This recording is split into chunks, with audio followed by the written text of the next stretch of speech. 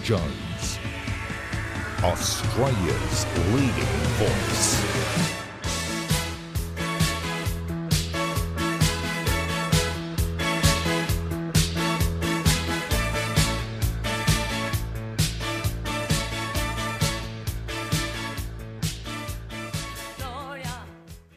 Well, good evening and thank you for your company. I hope you had a wonderful long weekend and congratulations to the Socceroos. What a performance. And they're through to the World Cup, which is big money for that sport. ADH TV, where you're watching now, is available to download on the Apple App Store or the Google Play Store. There, it's all on your screen. Watch on your television, the big TV, on Apple TV or Google Play Store, or download on your phone or iPad live and on demand. Everyone's getting used to it, which is wonderful. Remember, we exist to represent your concerns and the viewpoints of common sense Australians. That's why tonight we'll speak with the New South Wales State MP for Lismore, Janelle Saffin.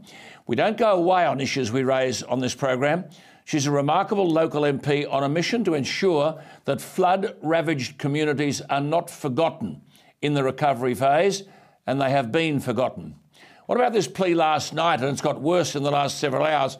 I'll bring him up to date in a couple of moments. But last night, to households from the Australian Energy Market Operator, what on earth do these people do except cause grief, urging households to conserve power to avoid blackouts. Warnings like these make us sound like Bangladesh or Pakistan. We're a first world country, for God's sake. This is a huge, massive dereliction of duty by our politicians. Flawed policy, and one which I've been warning about for years and years. As a result, Queensland narrowly missed a night of blackouts, but there are warnings that another increase to power bills could be on the cards as the energy crisis deepens. Sydney's northern beaches weren't so lucky. Electricity distributor Ausgrid said suburbs affected on Monday night last night included Beacon Hill, Frenchs Forest, Narrowena, Cromer and Dee Why. This is happening because of the premature closure of coal-fired power plants, meeting political ideology. I've warned until I'm blue in the face that without coal-fired power, we are cactus. It is that simple. What does the new Federal Energy Minister, Chris Bowen, have to say about it? Not much, except his spokeswoman described the energy crisis and these blackouts as a challenging situation. You bet it is. For pensioners struggling to turn their heaters on in the middle of winter. For households with children needing to use appliances and devices, even to do their homework. Everything, including the homework and banking. And for many, their very work itself is done online, hence requiring power. Chris Bowen and his predecessors are the problem. They set the policy. The genuflecting to renewables and decarbonisation by Labor and the Liberals is the root cause of this mess. Chris Bowen, wake up. And Matt Keane, either go away or wake up. Net zero means a return to the caveman years, where we huddle around campfires for heat and use smoke signals to communicate with one another. Anthony Albanese and Jim Chalmers have a lot to address. There is a labour crisis, an energy crisis, an aged care crisis and an inflation crisis, but above all, a policy crisis. Governments past and present are on the wrong energy train. And if anyone from the coalition wants to argue it's all Labor's fault, they ought to be prepared to cop a blunt and truthful assessment from me. I have warned for years this would happen. It is a consequence of misguided policy. Tell me what you think. Email me, alanjones@adh.tv. Well, look, every new government must be given a chance to settle in and find its feet. Being in government is not an easy task. And the first thing that happens to a new government is that the bureaucracy tries to take charge. In Canberra, there are bureaucrats everywhere, approximately 250,000. But the election was on May 21. Today's June 14. That's 3.5 weeks ago. It's time to both mark the government and warn the government. We should not pretend now that the energy crisis we face is of the new government's making. It is not. As I've just said, I've warned for years that this net zero nonsense, arguing that carbon dioxide, which is 0.04% of the atmosphere, was going to somehow destroy the world. I've argued that this was a national economic suicide note, and here we are. Now, warnings only a matter of hours ago from the Australian Energy Market Operator of possible power interruptions from late this afternoon. They're talking about maximum power load interruptions in Queensland, New South Wales, Victoria, South Australia and Tasmania. The forecast was that Queensland would be impacted from 4:30 p.m. today until midnight, New South Wales from 5 p.m. until midnight, and further interruptions tomorrow. And potential power interruptions for Tasmania, South Australia and Victoria tomorrow evening. You'll note Western Australia is not included. They have a gas reservation policy, which I've been advocating for years. Now, of course, price is a barometer of scarcity. So, as a result, the cost of power has risen so rapidly that the regulator has stepped in to place a cap on the wholesale price of electricity in Queensland, New South Wales, Victoria and South Australia. Now, look, make no mistake, we are in trouble.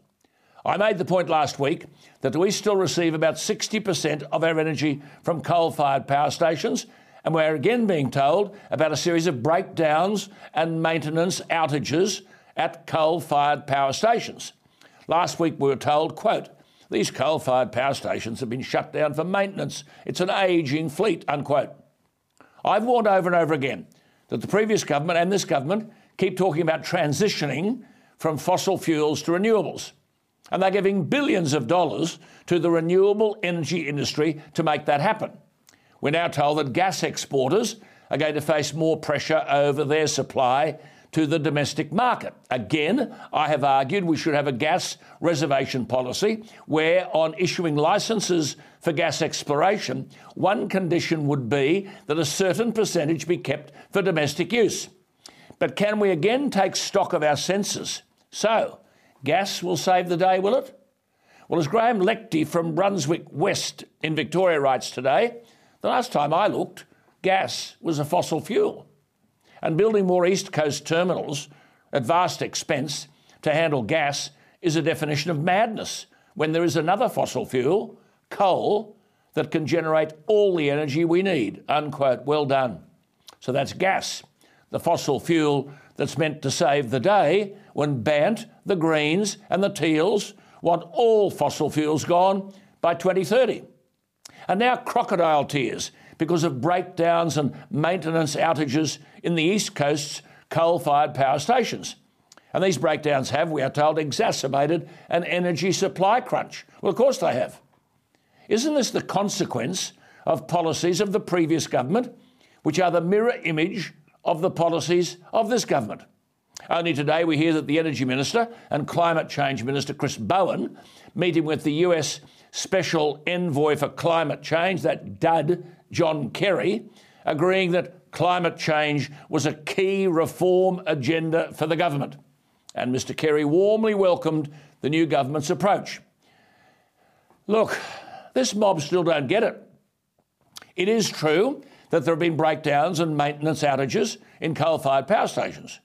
But I said last week, if you're a board member of an outfit that owns a coal-fired power station, would you put your hand up to open another coal-fired power station or to update maintenance or revamp your existing ageing coal-powered facility? Why would a corporate owner with half a brain commit capital to the upkeep of a coal-fired power station when this government, like the last, is mouthing renewable energy production, which never materialises adequately, but government's prepared to subsidise this renewable stuff to the tune of almost $3 billion a year up to 2030.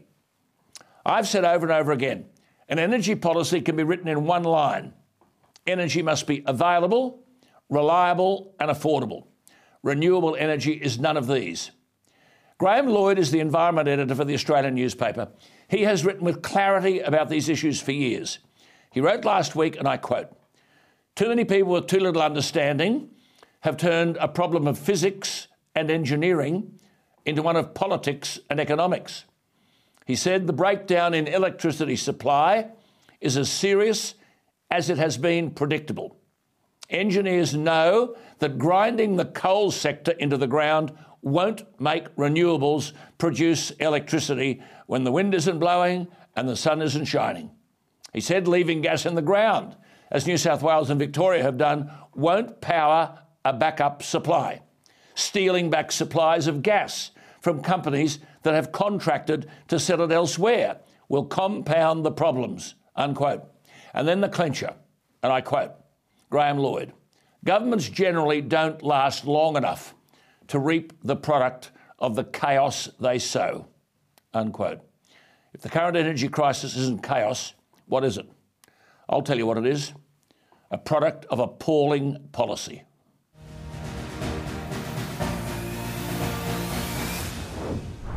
Well, let's bring in, as we do every Tuesday, the splendidly informed former executive assistant to the former American President Ronald Reagan, Peggy Grande. Peggy, thank you again for your time. The headlines around the world, I don't know in America, seem to be salivating about Donald Trump and the prime time public hearing over what happened on January 6, 2001. Before I ask you for a comment, I might just share some of those headlines with our viewers. One headline says, the violence was no accident. Another says it was Trump's last stand. Trump was central to the conspiracy. Another, former US President Donald Trump incited the January 6 Capitol attack and was central to a sweeping and methodical conspiracy to overturn the 2020 US election. Another, in the entire 246-year history of the United States, there was surely never a more damning indictment presented against an American president than was outlined last week. And finally, another, it was a prime-time public hearing into the most egregious attempt to subvert a US election in recent history. Peggy, it's on again. What do you make of it? What are the American people making of it? Well, thank you as always, Alan, for having me on. And everybody sees this for what it is. And it is political theater, even to the point now that instead of it just being a hearing or a presentation of facts, they've hired an ABC documentary producer to produce it like it's a primetime television special. So the American people are seeing through this. And really, at the end of the day, it's not about finding the truth about what happened on January 6th. It is trying to prevent Donald Trump from ever stepping foot into the White House again in 2024. And so people are seeing through this. They're not presenting evidence. They're editing evidence. They are cutting videos. They're eliminating words from tweets. And so it's not meant to be evidentiary. It's meant to be persuasive to their point of view. We know the deck's been stacked and it's against Donald Trump. It said that it is, and I quote, a bipartisan House committee investigating the January 6, 2021 attack on the Capitol. But much of the evidence was outlined by the lead Republican on the committee, Liz Cheney, who has denounced Donald Trump from day one, and she also denounced her Republican colleagues who defended Donald Trump. And isn't the chairman of this select committee a Democrat, Benny Thompson, and he called it Trump's last stand and a desperate chance to halt the transfer of power. So if you add Benny Thompson to Liz Cheney, how does Trump come out of all of this? As you say, the public will wake up to it, I guess. Well, nobody pretends to think this is a bipartisan committee. We know that Kevin McCarthy, the minority leader, was allowed to put 5 people on the committee. Nancy Pelosi rejected them. A few of them. Kevin McCarthy pulled the rest. And so Nancy Pelosi appointed 2 anti-Trumpers on the committee. Liz Cheney, in her first day of statements, actually conflicted the very point that they were trying to say. She said that at the rally, he incited this violence, but then she also admitted that there was a lot of intelligence leading up to the rally and up to the day's events that indicated there was going to be great instability and unrest in Washington that day. And so how you square that, I'm not sure, but nobody believes for a moment that this is a bipartisan committee that's looking for truth. They're just looking to condemn, once again, Donald Trump, like they did with their 2 sham impeachment hearings. That's a very interesting point you make about the intelligence being available to know that something was likely to happen at the Capitol. Now, Fox News opted not to show the hearing, but surely Sean Hannity was right when he attacked the committee for not focusing on the breakdown of security at the Capitol, for which Nancy Pelosi is responsible. She is. And Donald Trump actually saw this intelligence days ahead of time. He approved that the National Guard could be deployed, and Nancy Pelosi chose not to deploy them. Anytime there's a large bipartisan and both houses gathering of Congress, we see it with the State of the Union, or anytime both houses are meeting in the Capitol, we see additional security measures being taken. And so on a day that was so consequential, when the certification of the election was going to take place, when we knew that there was going to be a massive rally on the Mall, why aren't the questions being asked about what Nancy Pelosi knew and why she didn't secure the Capitol? We look even today at the Supreme Court. Additional security measures have been put up ahead of potential cases being released and decisions being released. And so why Nancy Pelosi didn't do that, we don't know. That's the question we should be asking, not about Donald Trump. It's also said, you did right, it's also said the panel was trying to build a case that Trump was involved in, quote, a criminal conspiracy against democracy, that he intentionally summoned a mob, I mean, this is fanciful, to stop the transfer of power to Joe Biden. Peggy, will this panel change the public view of those events? Many political strategists say that's unlikely. People are not paying attention to this. They're not going to be swayed by this. They know the truth of what happened. And in fact, if anything, it's vindicating Donald Trump, because on January 6th, at his rally, he warned what would happen during a Joe Biden presidency, and he was mocked for it. He said gas is going to be $5 a gallon. We're going to lose our stature on the world stage. We're no longer going to be energy independent. Our borders are going to be wide open. And people mocked and laughed at him. But he's unfortunately been proven to be completely right about everything he said that day. Do you think the argument can be validated that this committee, therefore, is inviting the Justice Department to pursue the matter against Trump in a grand jury and a court of law? And Liz Cheney, some argued, was addressing the Attorney General when she argued, quote, you will hear about plots to commit seditious conspiracy on January 6, a crime defined in our laws as conspiring to overthrow, put down or destroy by force the government of the United States. Peggy, what's the likelihood of this matter going to a grand jury? Well, it's not going to, and it's not intended to. They intentionally make these egregious, just wild accusations. They know for a fact they can't ever prove them or back them up. But that's not the point. The sensationalizing of it, and to make people once again think that Trump is the king of chaos, that's their goal. It will never go to a court of law. People know the truth of what happened, and what they're presenting is not the full truth. Well, let's talk about this New York Times, because there's a story that the New York Times buried and refused to talk about a particular issue, and that is in relation to Mr. Justice Kavanaugh, the Supreme Court Justice Brett Kavanaugh.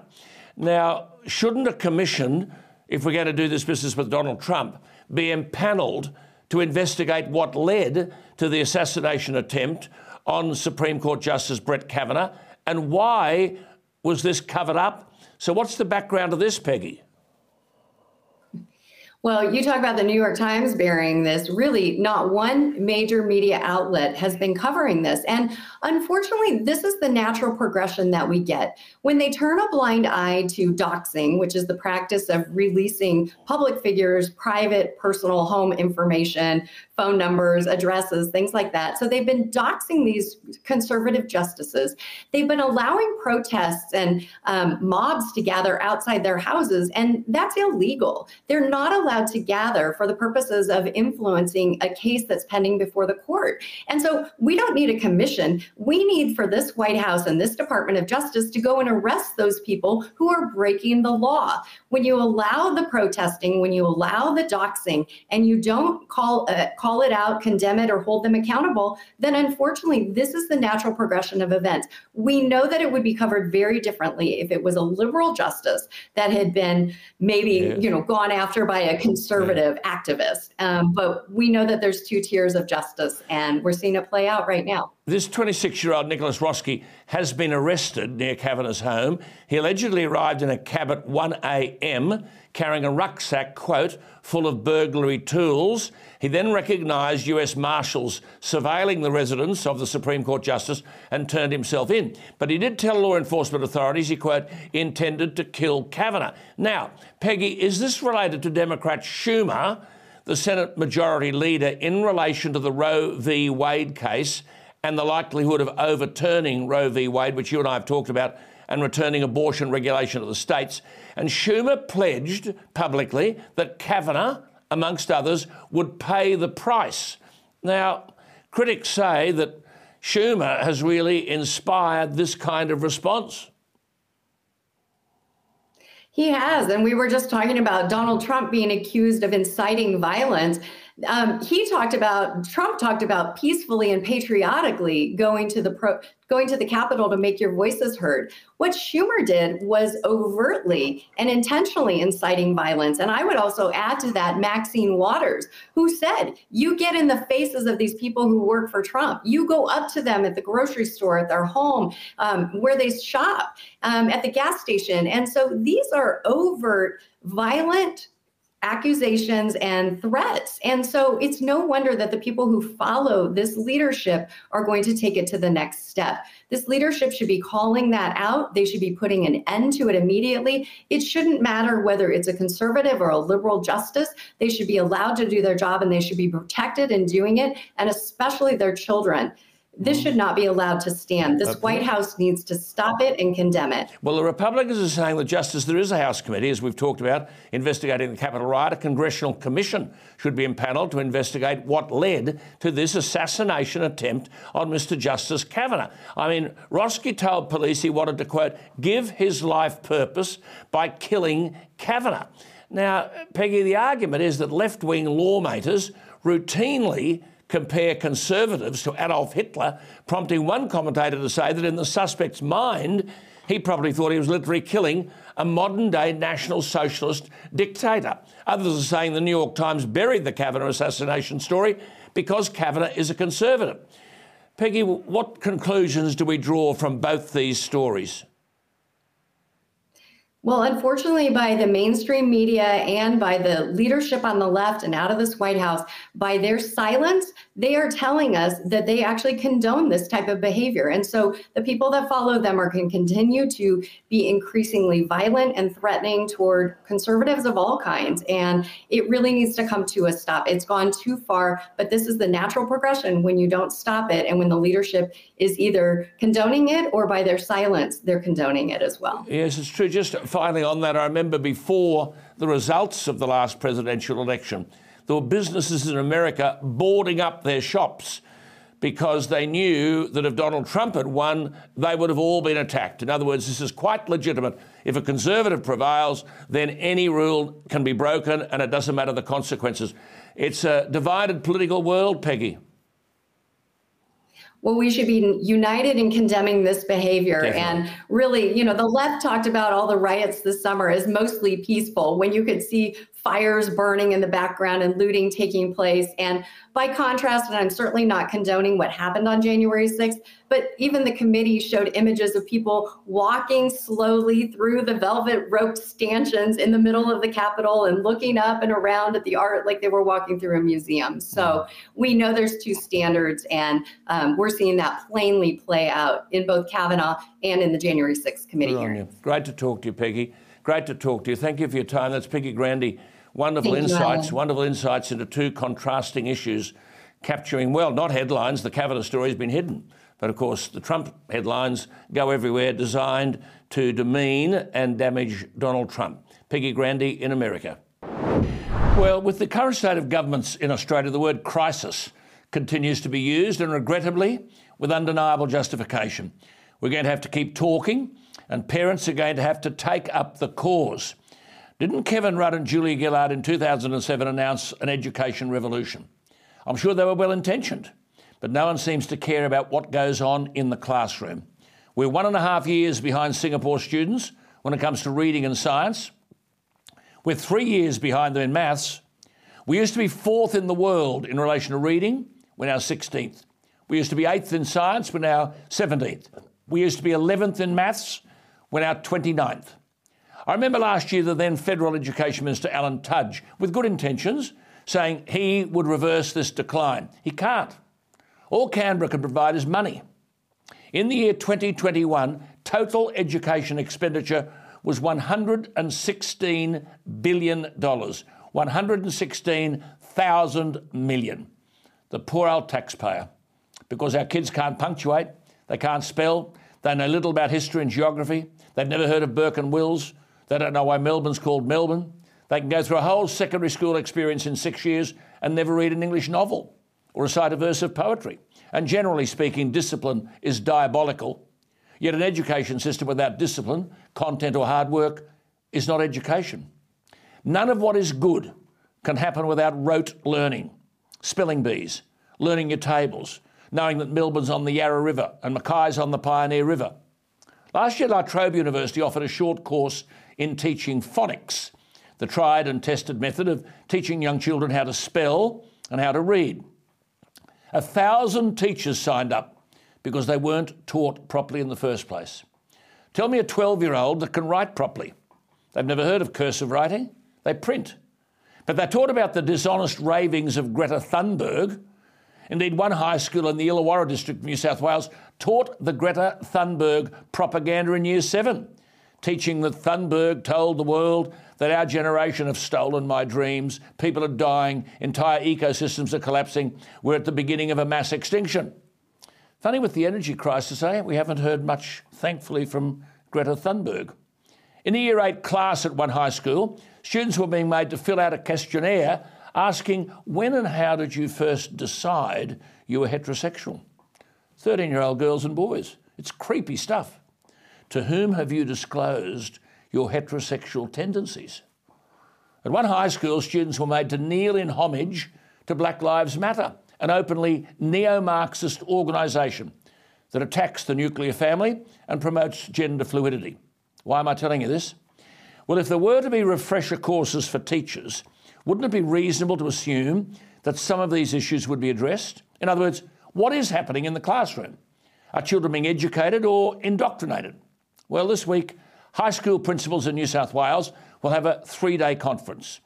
Is the theme of the conference, how can we improve educational outcomes? No. The theme will be phosphorescence, where teachers will listen to presentations on finding your light and rekindling your internal flame. Another session will take these educational derelicts through self-care and choosing their own adventure. Now remember, this is at a time of massive staff shortages in schools, where 1 in 5 teenage boys is illiterate. Over 20% of boys and 10% of girls can't punctuate sentences, spell simple words, or write a story in paragraphs. Between 36 and 46% of teachers are teaching subjects in which they have no special skill. A quarter of the maths teachers have no training in maths. This is Australia-wide. This is from the first ever survey last year of the Australian teacher workforce, a sample of 18,000 teachers. 20% of science teachers, this is Australia-wide, had no training in science. Yet governments are spending $116 billion of your money to achieve not much, but there's a conference going on in New South Wales at a flash hotel in Wollongong. And one of the keynote speakers is reportedly the left-wing journalist Julia Baird, who will encourage attendees, school principals to, quote, cop this, keep placing one foot on the earth, then the other to seek out ancient paths and forests, certain in the knowledge that others have endured before us, unquote. Mums and dads, if you don't think your children are being dudded, then may I respectfully suggest our mums and dads aren't doing the homework needed to enable them to know what is going on in our classrooms. Stay tuned for Mark Latham tomorrow night. I expect he'll be on fire about this stuff. Well, as you know, we've just come through a long weekend. The traffic to the snow was unbelievable. In Britain, it's Royal Ascot, Wimbledon and the Test cricket. For thousands upon thousands in Sydney, it's the splendid psychedelic Vivid. And then there are other Australians. Menzies called them forgotten Australians. Peter Dutton has talked about the forgotten people, which prompts the question, I suppose, who forgets them? When were they forgotten? And how are they forgotten? Well, it brings me back to flood-ravaged Queensland and New South Wales. I spoke a couple of weeks ago about this crisis. On this program, we don't raise issues and forget them. I said then the Morrison government's response, or lack of it, to the bushfire crisis of 2019 and the floods earlier this year were no doubt contributing factors to his government's defeat. I said that when I look at these things, talk about them or write about them, I try to put myself in the shoes of those who've suffered. What would you do if everything you owned was destroyed by flood or fire? What would you say to your children who've lost everything? What would you say to the farmer who's lost all his stock? What would you say to the small businessman who's got nothing except the clothes he's standing in? How do you explain this future to your children? How do you evaluate the trauma and mental damage done to people in such communities when mental illness is an invisible affliction? No long weekend for them, just long and persistent suffering. I mentioned the Perrottet government in New South Wales has established an inquiry into the floods.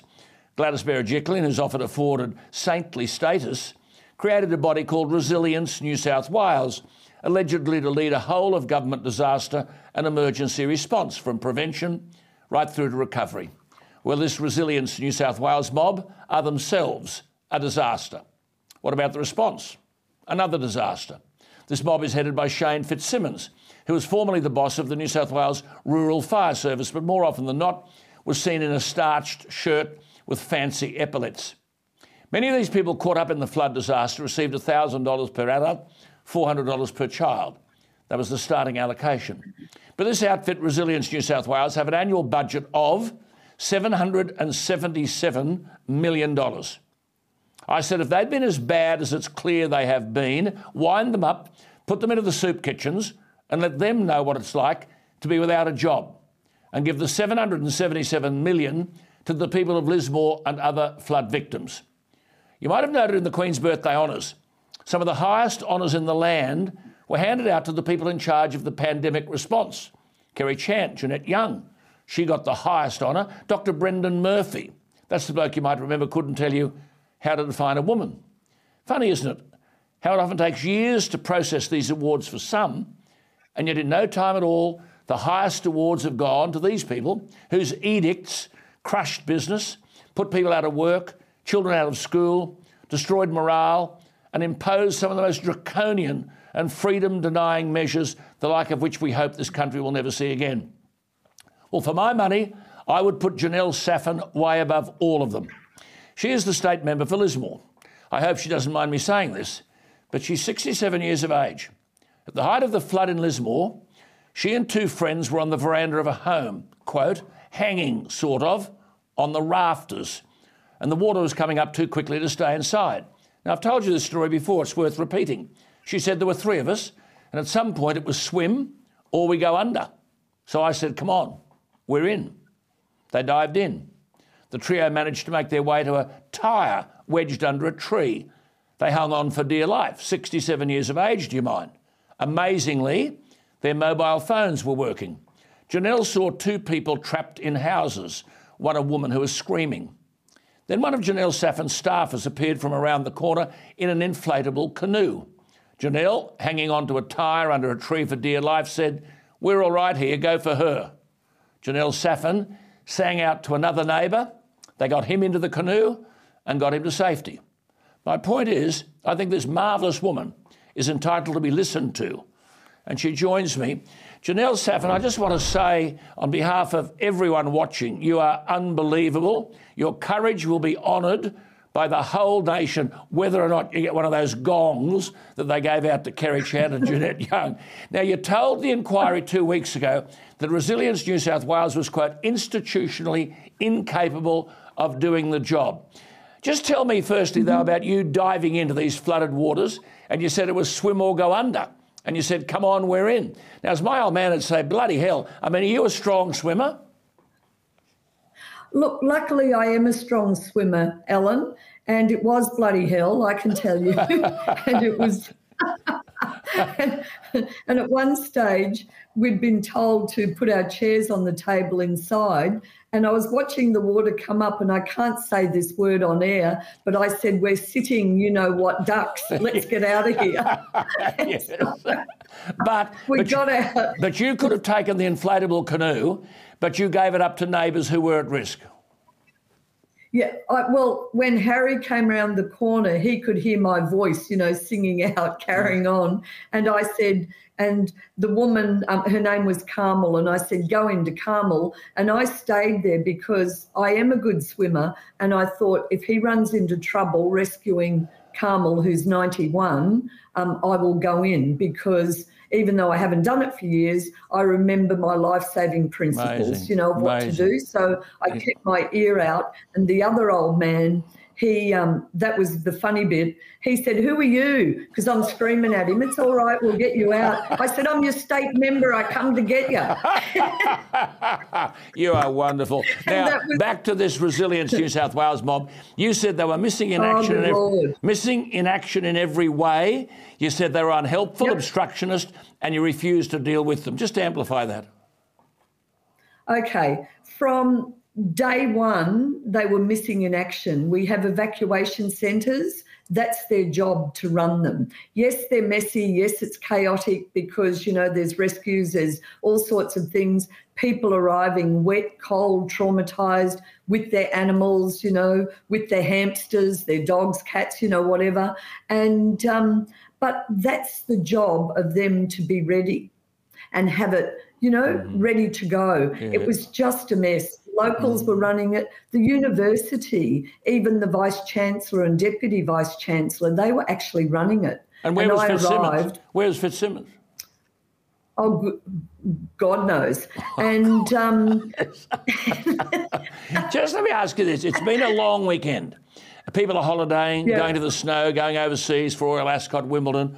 What are your people doing in flood-ravaged Lismore? Okay, a lot of people were very cold this weekend, and some people have moved back into their homes. There's no real structure. They still need to be cleaned. They don't have the walls, etc. They're cold. They're trying to make themselves warm. Some of them have lined their walls a little bit with cardboard. They've got lots of clothes on, and I've read it's the coldest winter since 1930. So I said to the Premier last week, Premier, we need warmth for winter. Can you get your department to look at it? Now, Resilience should be looking at that. They're visiting homes, so, it'd be nice if they turned up with a gas heater or something. And they haven't. And the Premier just on that Resilience, the Mayor said, at the height of we've spoken to the Mayor, at the height of a natural disaster, it's a 24-hour, 7-day-a-week job, and that's where Resilience really struggled. They had a concept of, well, it's 5 o'clock, I'm going to go home. I mean, that's bizarre. Yeah. You told the inquiry that this mob were unprepared for disaster. Totally unprepared. Look, if you know anything about disasters, and you don't have to be a rocket scientist, but even the principles of them, it's preparedness. That's the key. And you war game it. So you actually war game it beforehand in terms of what do we do? What if our staff get flooded? Where do we go? Who do we call on? How do we use local volunteers, different agencies? Put this woman in charge. How do we be on deck? Put you in charge. Put you in charge. See, as I'm speaking to you now, how does anything they are doing help the businessman get back on his feet, the farmer restock his farm? I'm really concerned about the trauma done to children going back to school.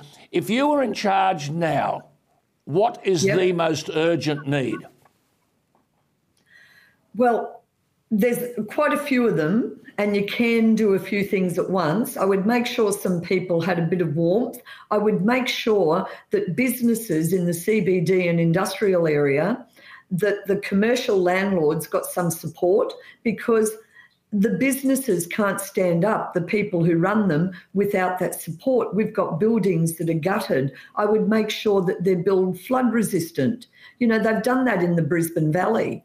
They've been working on a program of people aren't moving, but they're making it flood resistant. I just left them at the universities, the two guys who work on it, have a program. So those sort of things. And I would say to people, you can have flexibility about pods and homes and villages, but the thing that's missing, Ellen, is a sense of urgency up here. When I talk with people who are charged with doing things, there's no sense of urgency. My community has that. I have that. Work out a few things that you can do and do them well.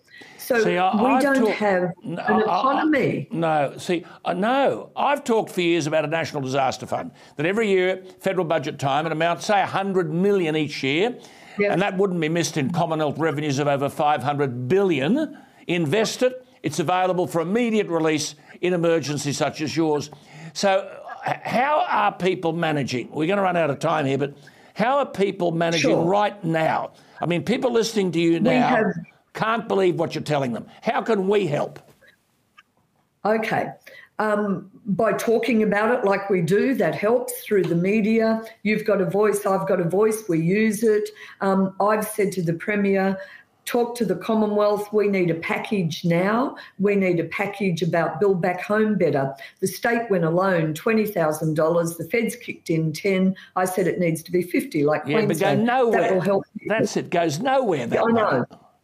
I mean, can Lismore survive? Can Lismore survive where it is, or are you going to have to shift the city of Lismore somewhere else?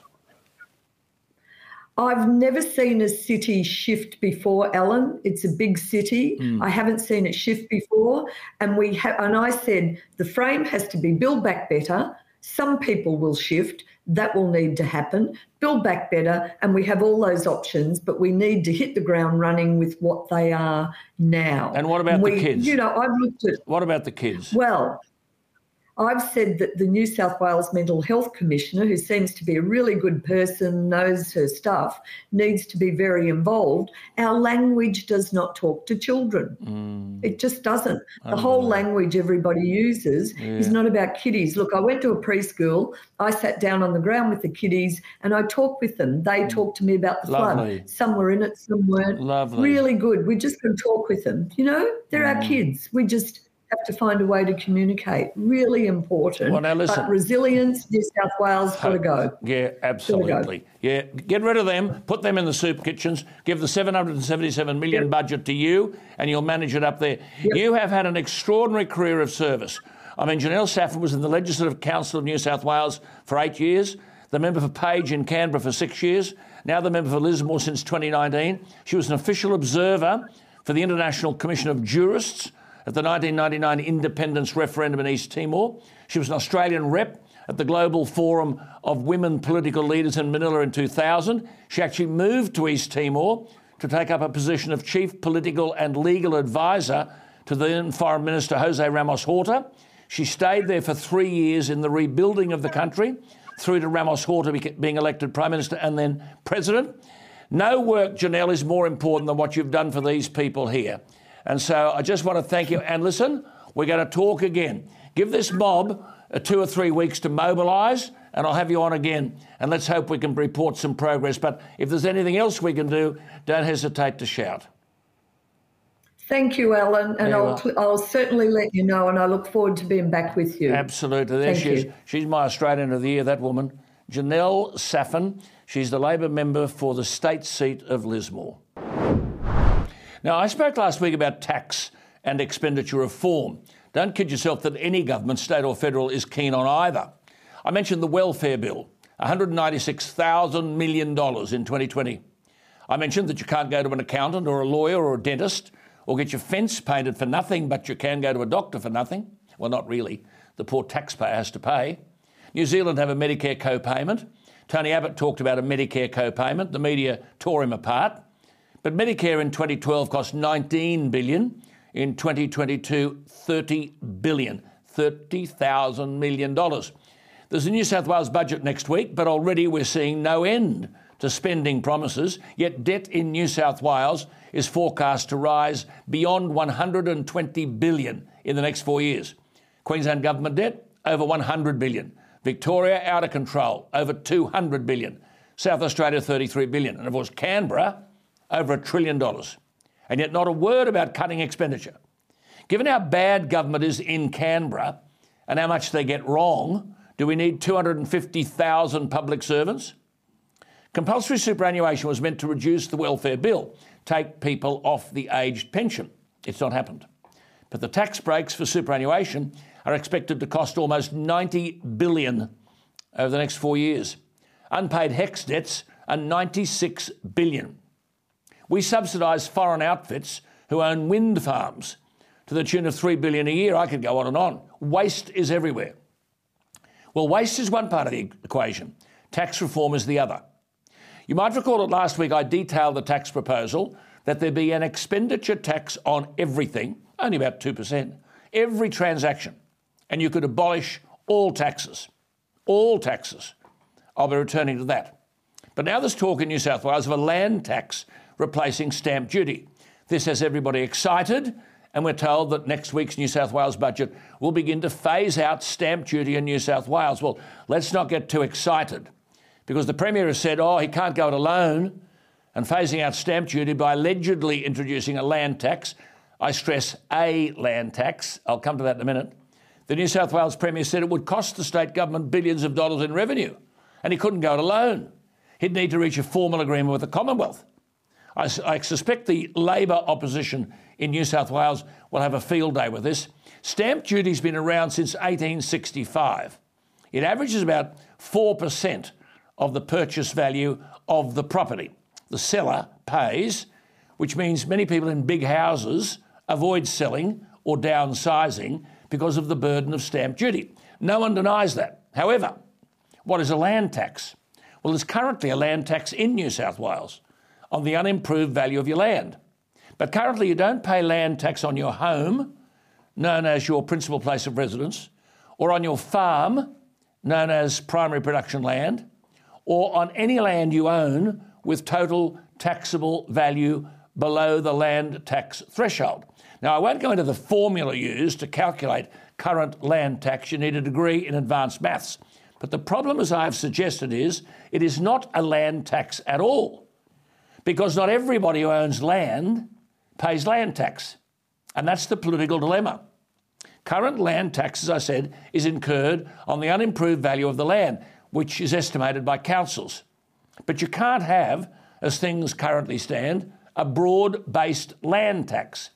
Now, the issue proposed by the New South Wales government is to give buyers the option of paying a land tax on their new property or sticking with stamp duty. So, do you pay $40,000 up front in stamp duty or $2,500 in land tax for every year that you own the home down the track?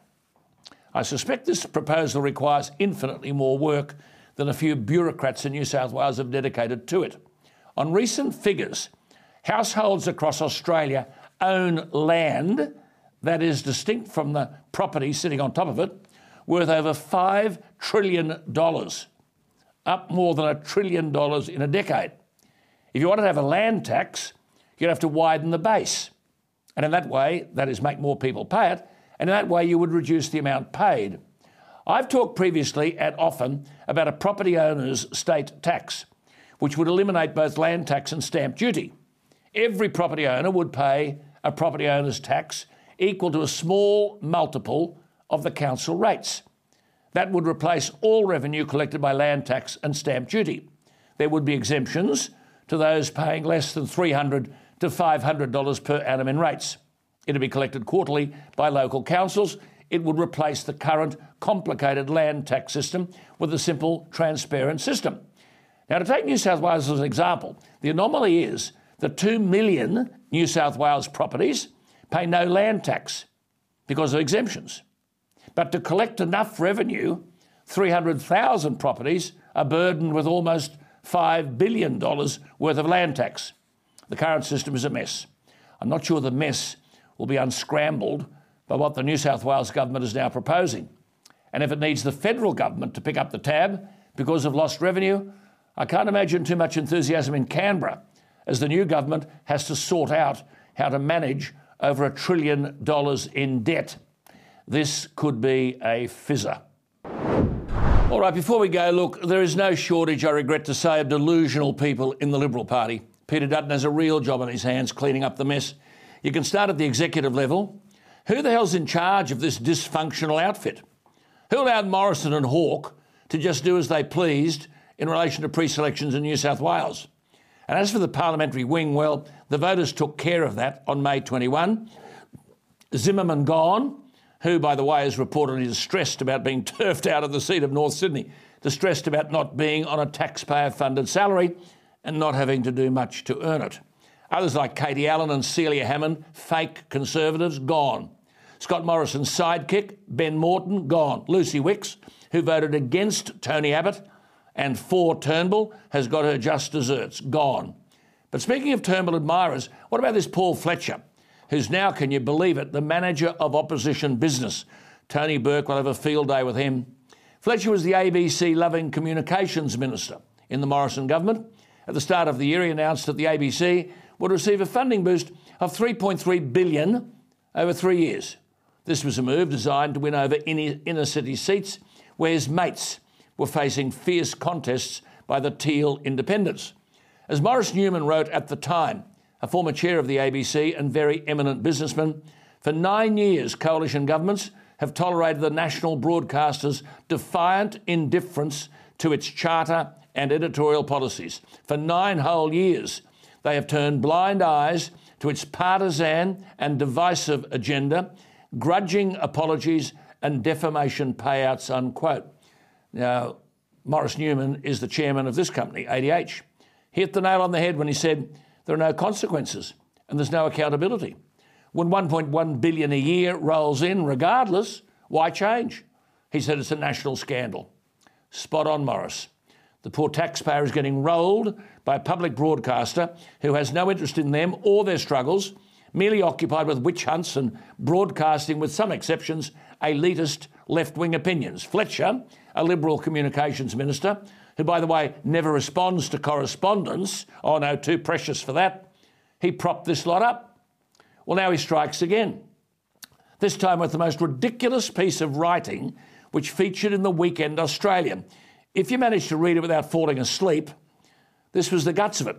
Fletcher argued that instead of ditching the wealthy inner city seats that were lost to the Teal independents, the Liberal Party should focus on winning them back. Presumably this means more funding to the ABC and backing net zero. The reason he's going on with this nonsense is because he suffered a swing against him of over 15%. Huge. But what about this for a laugh when he wrote on how to regain the seats? Quote, "We need to remember that our record of strong economic management has been the key to these electorates being Liberal for many decades. If economic conditions deteriorate and taxes rise under Labor, these fundamental Liberal values will continue to resonate in these seats," unquote. Am I missing something? Are these the same strong economic managers who clocked up $1 trillion of debt and never reined in expenditure, adding to the inflationary pressures we're now experiencing today? Or maybe Fletcher is talking about his own strong economic management when he committed $3.3 billion of your money to the ABC. The coalition's strong economic managers, he says, inherited gross national debt at 20% of GDP. The Morrison-Frydenberg rule left gross national debt at 42.5% of GDP, forecast to climb to 44.9%. The Whitlam, he couldn't manage the money. The Whitlam peak was 24.5. Paul Fletcher, you're treating Australians as mugs, perhaps because you're one yourself. Quit writing boring columns and start revising the parliamentary standing orders, because I think you're going to need them. That's it from me tonight. I'll see you tomorrow night on ADH TV. Good night.